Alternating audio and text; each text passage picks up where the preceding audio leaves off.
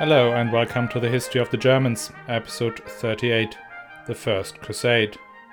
Today we will leave Henry IV to fend for himself. Instead we will be looking at the First Crusade, and more specifically, the role of Germans in that First Crusade. A word of warning. In this episode we will have to discuss extreme violence, religiously motivated crimes, and suicide. I will give a specific warning when we get there. Feel free to skip from that point onwards.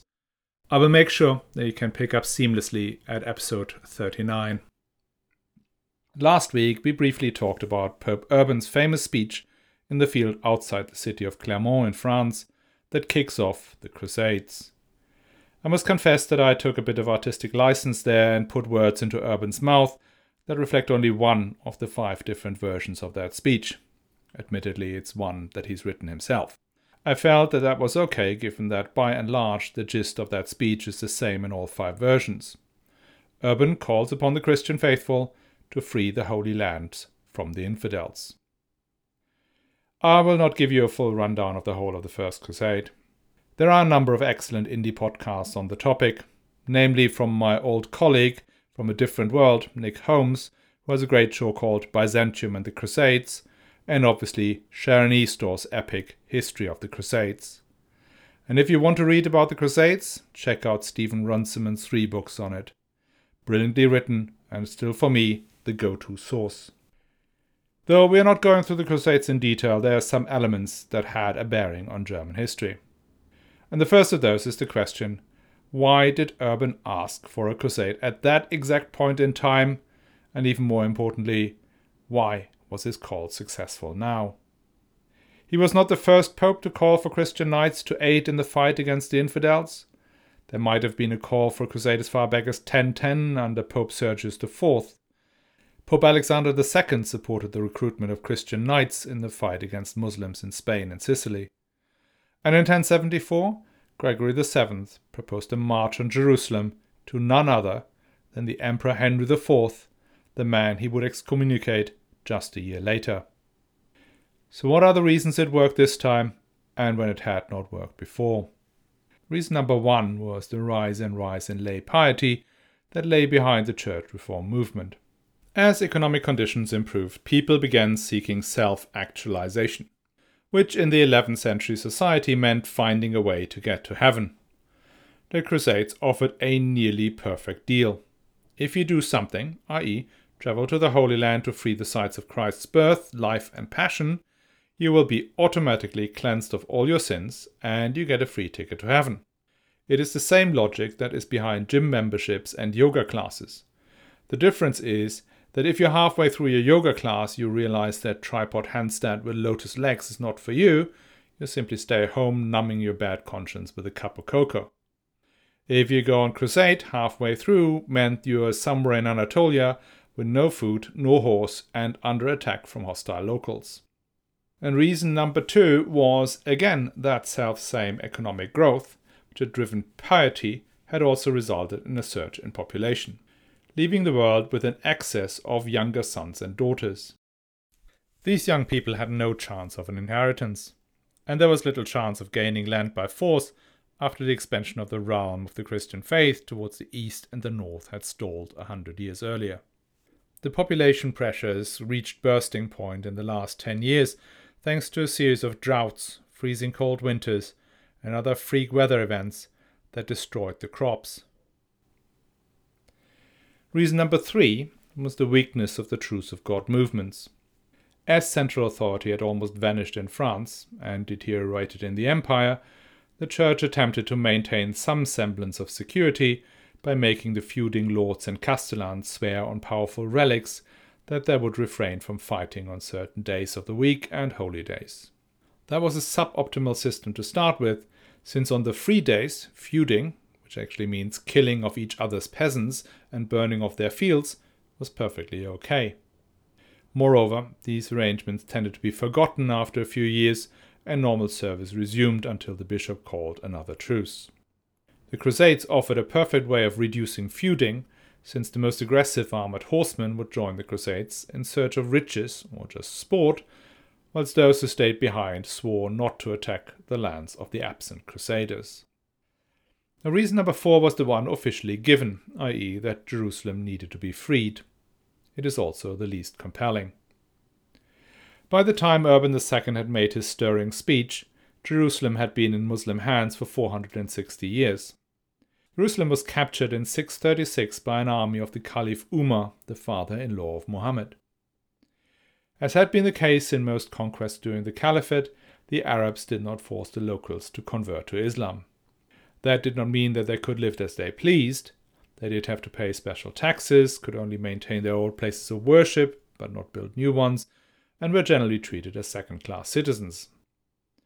But there was little persecution, and the Arabs did not mind in the slightest if Christian tourists came and generously spent their gold and silver.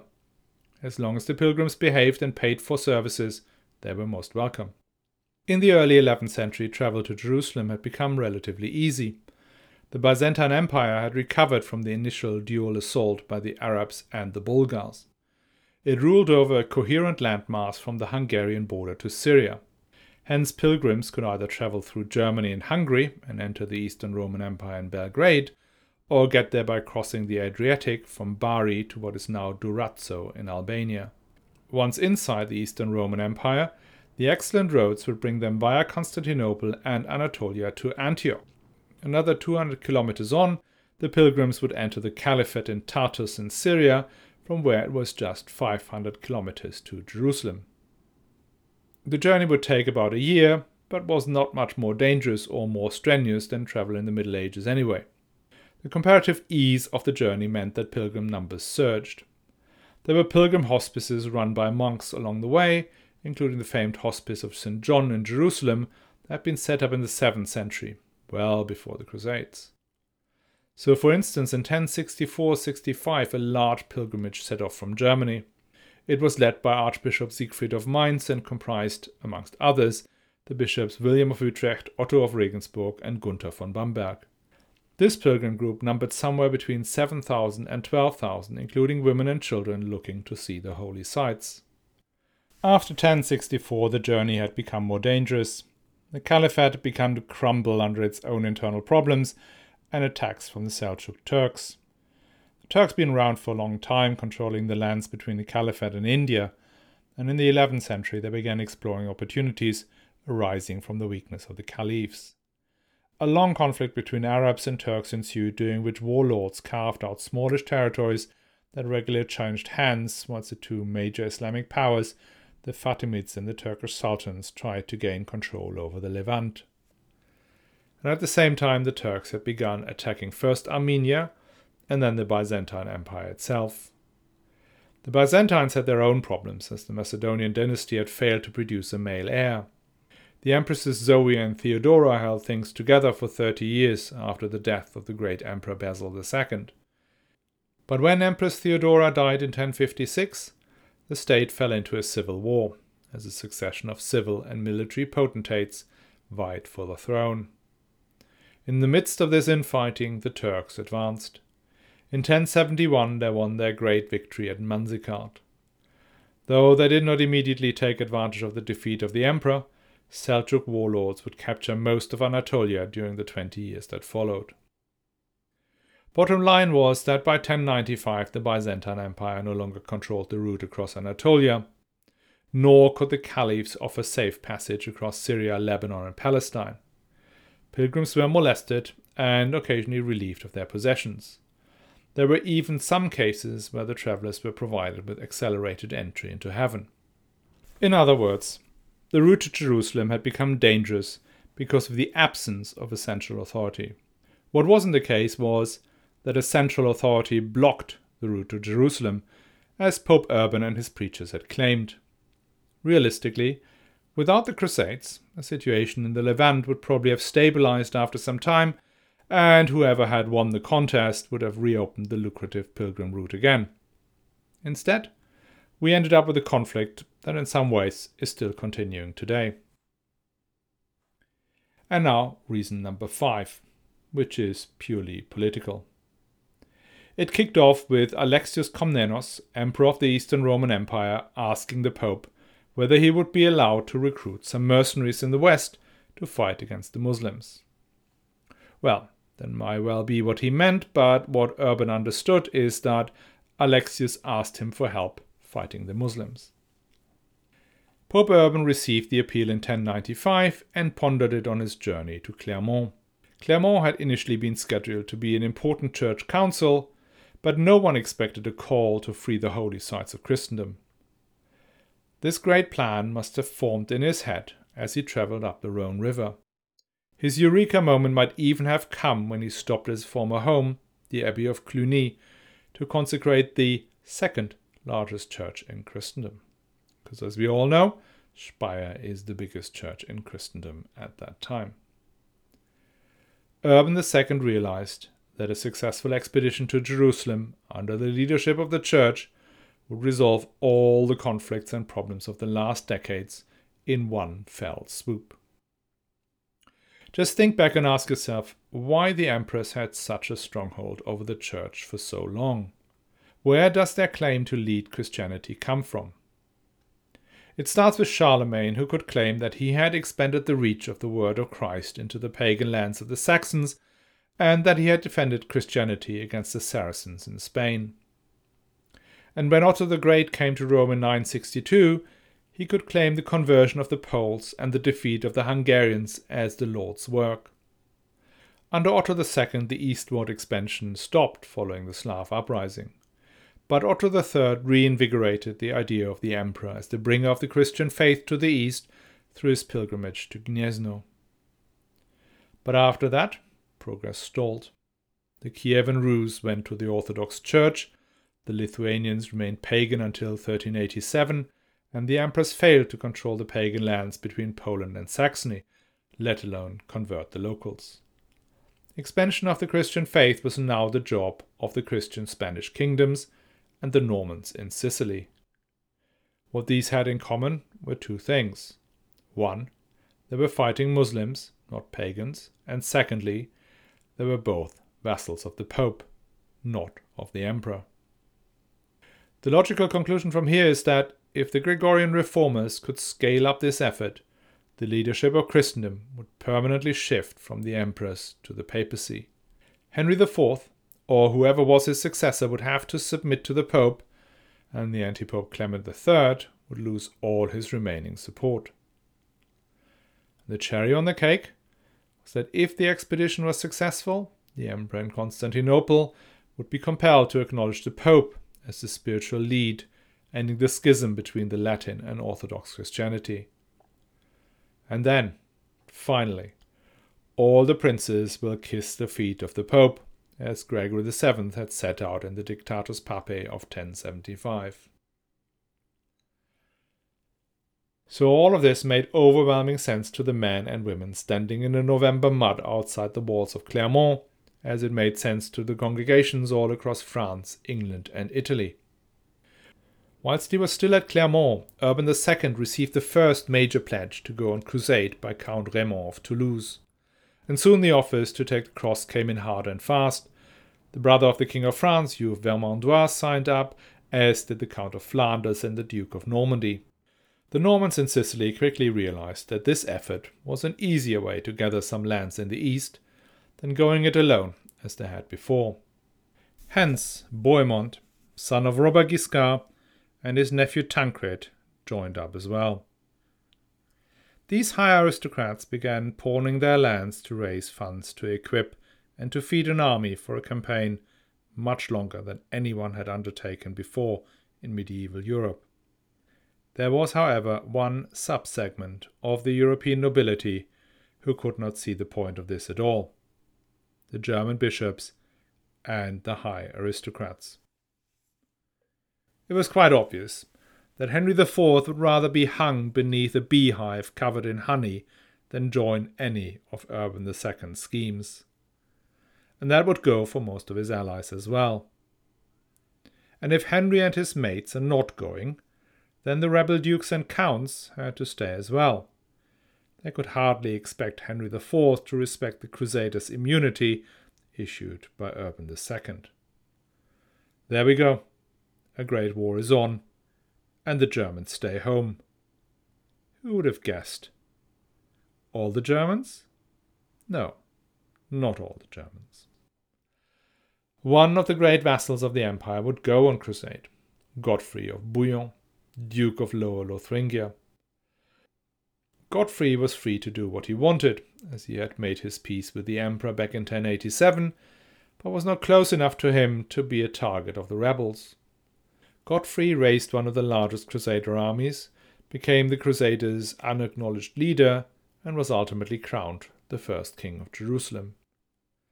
Godfrey's leadership eclipsed the official leadership established by Urban II, which was that of the Bishop Adhemar de Puy, and with the crusade ultimately under secular, not papal leadership, the big political bet of Urban II did not come through. The loss of church leadership in the crusade was not the only thing that did not go according to plan. Whilst Urban II organized his professional crusader army, the idea of a crusade went viral. Several preachers, usually monks, began calling the common people to go to the Holy Land. Not next year when all the preparation is done, but right now. Salvation and eternal life is waiting for you. Go now, drop everything and come along. The most famous of these preachers was Peter, an itinerant monk. Stephen Runciman describes him as follows. Peter was an oldish man, born somewhere near Amiens. His contemporaries knew him as Little Peter, but later the hermit's cape that he habitually wore brought him the surname the Hermit, by which he is better known to history. He was a man of short stature, swarthy, and with a long lean face, horribly like the donkey he always rode, which was revered almost as much as he was. He went barefoot and his clothes were filthy. He ate neither bread nor meat, but fish and drank wine. Despite his unassuming physique, he clearly inspired people. Guibert Nogent tells us that, whatever he said or did, it seemed like something half divine. Peter had started preaching almost immediately after the Council of Clermont, and he had gathered supporters amongst the poor, the townsfolk, and the younger sons of the knightly families of northern France, of Flanders, and the Rhineland. So that when he appeared in Cologne in April 1096, his peasant army had grown to 15,000 people. There was no way that such a mass of people could be fed and watered anywhere in 11th century Western Europe. They were condemned to keep moving. An initial contingent of about 7,000 set off right after Easter. This group travelled through Hungary and entered Byzantine territory at Belgrade. There were some minor hiccups along the way, as nobody was expecting the Crusaders to arrive that early, but they managed to get to Constantinople in the end. Peter stayed behind in Germany for a few weeks preaching, and that refilled his ranks back up to 20,000 again, mostly men, but also women and children hungry for salvation. They as well set off on the land route to Constantinople. Everything went well until they reached the border between Hungary and Byzantium. It seemed the Hungarian governor of the border fortress of Semlin was trying to instill some discipline in the huge horde. Things went out of control over the sale of a pair of shoes in the bazaar. An altercation turned into a brawl, which turned into a riot, which turned into a pitched battle, at the end of which the Hungarian city burned down and its garrison was slaughtered. The Byzantine governor watched this in horror from the other side of the Danube. His Pechnek soldiers tried to establish order, but they quickly realized they had no chance against that huge press of humanity. The garrison fled to Niš, with the inhabitants of Belgrade in tow. The pilgrims stormed Belgrade, but finding little of value, and so burned it down. As I said in the beginning, there are scenes of extreme violence and religiously motivated crimes in the sections that follow. If you are concerned about the impact these could have on you or on other people around you, please close the episode here. You should be able to follow the narrative from the next episode, episode 39. After the events of Belgrade, the emperor sends what must have been a regular army as an escort to lead the rebel to Constantinople. Still too large to stay anywhere for long, the horde is packed off across the Bosphorus towards the frontier. Though they were told to wait for the whole army to assemble, they kept moving slowly towards Nicaea, the capital of the Turkish Sultan. As they moved, there made no difference between Muslims or Greek Christians. Either was robbed of their possessions, their wives and daughters raped, and the men tortured. Months on the road has ripped the last bit of Christian charity out of them. What this army, now often called the Tafurs, looked like is best described by Norman Cohn in his book Millennium. Quote, barefoot, shaggy, clad in ragged sackcloth, covered in sores and filth, living on roots and grass and also at times of the roasted corpses of their enemies, the Tafurs were a ferocious band that any country they passed through was utterly devastated. Too poor to afford swords and lances, they yielded clubs weighted with lead, pointed sticks, knives, hatchets, shovels, hoes, and catapults. And when they charged into battle, they gnashed their teeth as though they meant to eat their enemies alive as well as dead. End quote.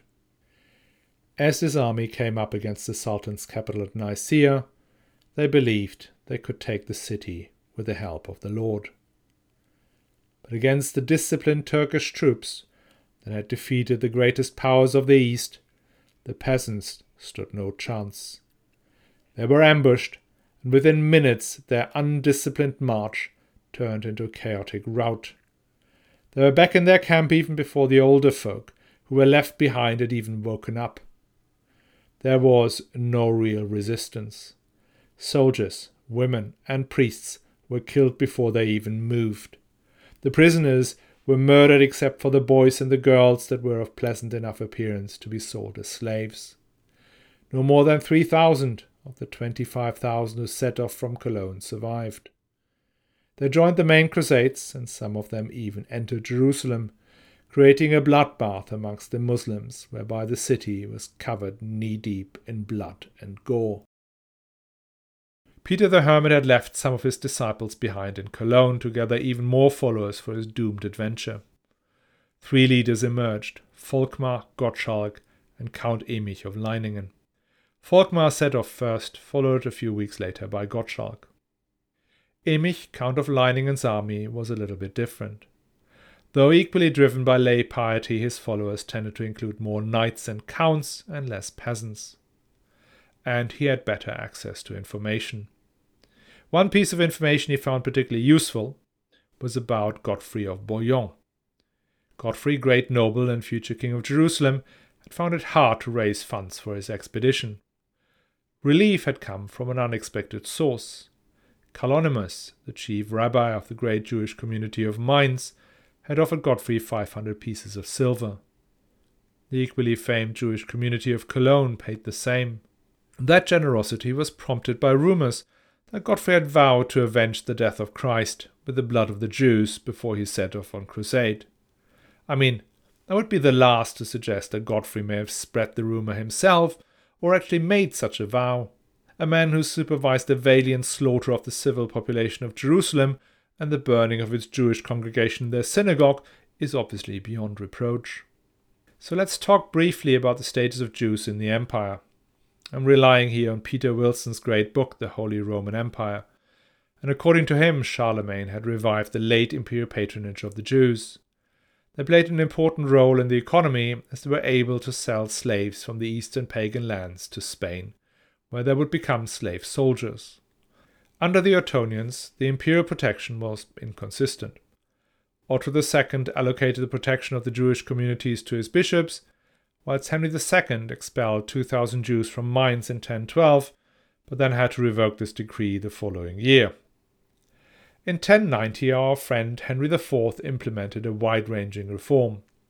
He issued a general privilege to the Jews, and made himself the Advocatus Imperatoris Judaica, or the general protector of the Jews in the empire.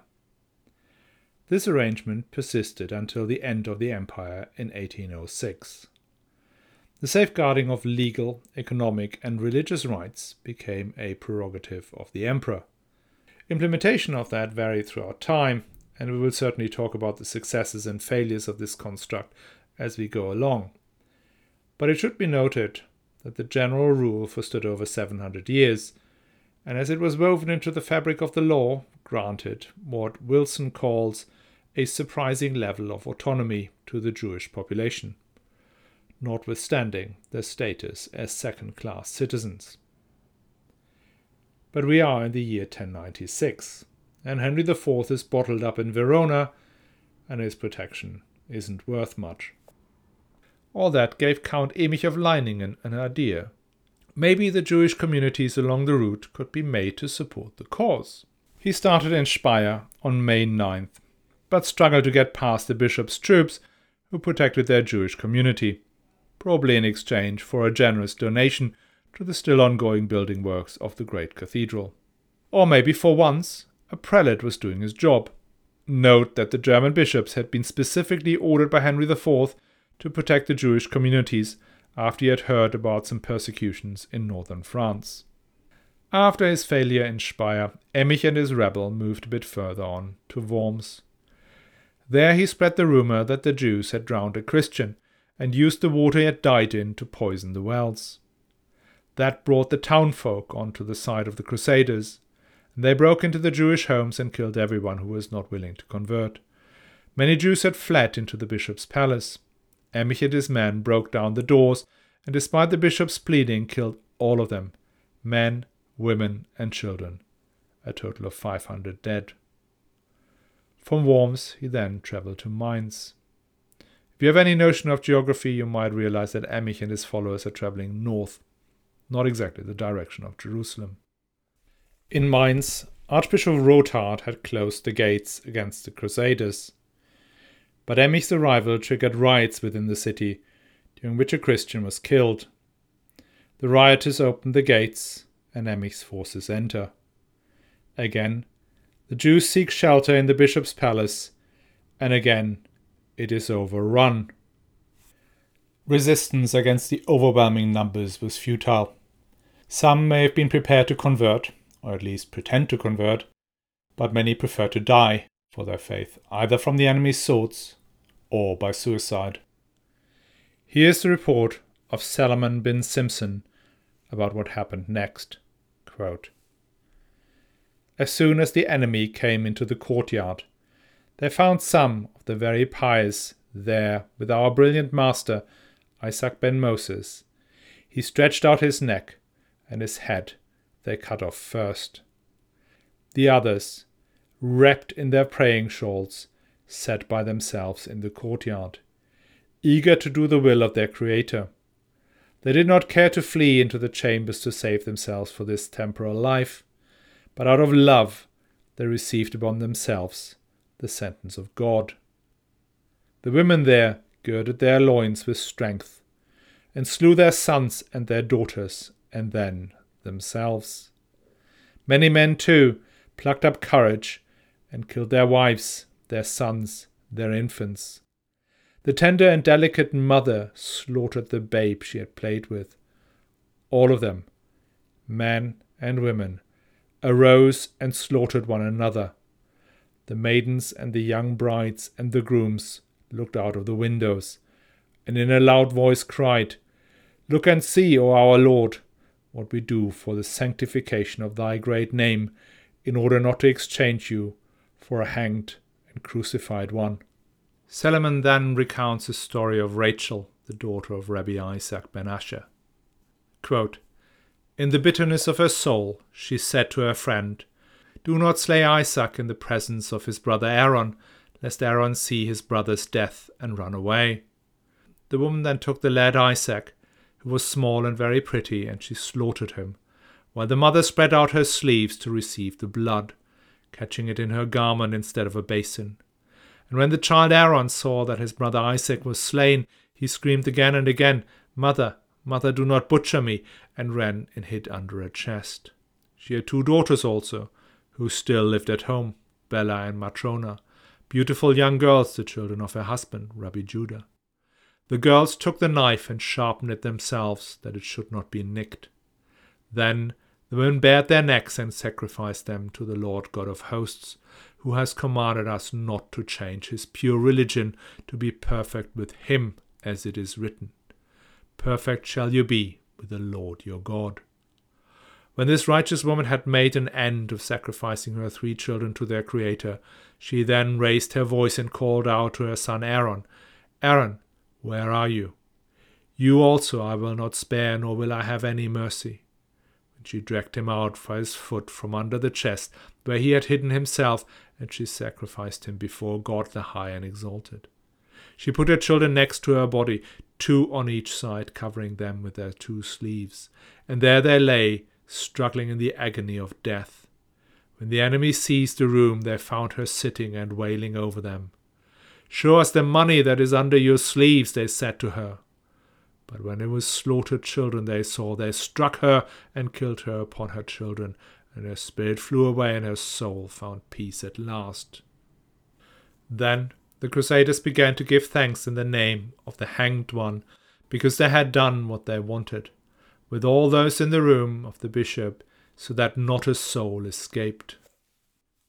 Unquote. This slaughter cost another possibly more than 800 lives. Emich then tried his luck in Cologne, but was less successful as the news had arrived before him, and the Jews had left the city or hid with their Christian neighbours. Some of his troops separated from the main army and diverted even further away from Jerusalem, attacking the Jewish communities in Trier and Metz. This group then tried to rejoin their valiant leader near Cologne, killing Jews in Neuss, Wevlinghofen, Eller and Xanten. Not finding them, they returned home, the holy work done. Meanwhile, the 2 other groups under Volkmar and Gottschalk heard about Emich's pursuits and emulated their efforts by murdering Jews in Magdeburg, Prague, Regensburg, to name a few. None of these 3 groups made it to Jerusalem. By now, the king of Hungary had become wary of these peasant crusaders. They were held up at the border, and when they began raiding and pillaging, the king deployed his armored cavalry, who killed and dispersed them. Emich's unit was the last to arrive. They fought a veritable battle with the Hungarians and then besieged the border fortress of Weissenburg. The arrival of a royal army and the sortie of the garrison brought that to an end. Emich's troops fled in panic. Emich himself returned to his possessions in Leiningen, forever disgraced. Disgraced not for his crimes, but for not fulfilling his vow to go to Jerusalem. I leave it for you to decide whether the First Crusade was a glorious moment in European history. As for German history, I can only look at this as a moment of shame and horror. It was the first large-scale persecution of the Jews in the Middle Ages, and it contained all the hallmarks of what was to come: the blood libel, the claim of the poisoned wells, and the inability of the authorities to protect them. Next week, we will return to the roller coaster that is the life of Henry IV. He is back in Germany, reconciled with the southern German dukes, and all could now go smoothly. But history still has one last humiliation in store for him: the longest ruling, or not really ruling, medieval emperor. I hope to see you then. And remember, the History of the Germans podcast is advertising free, thanks to the generous support from patrons. And you can become a patron too and enjoy exclusive bonus episodes and other privileges from the price of a latte per month. All you have to do is sign up at patreon.com/historyofthegermans or on my website historyofthegermans.com. You'll find all the links in the show notes.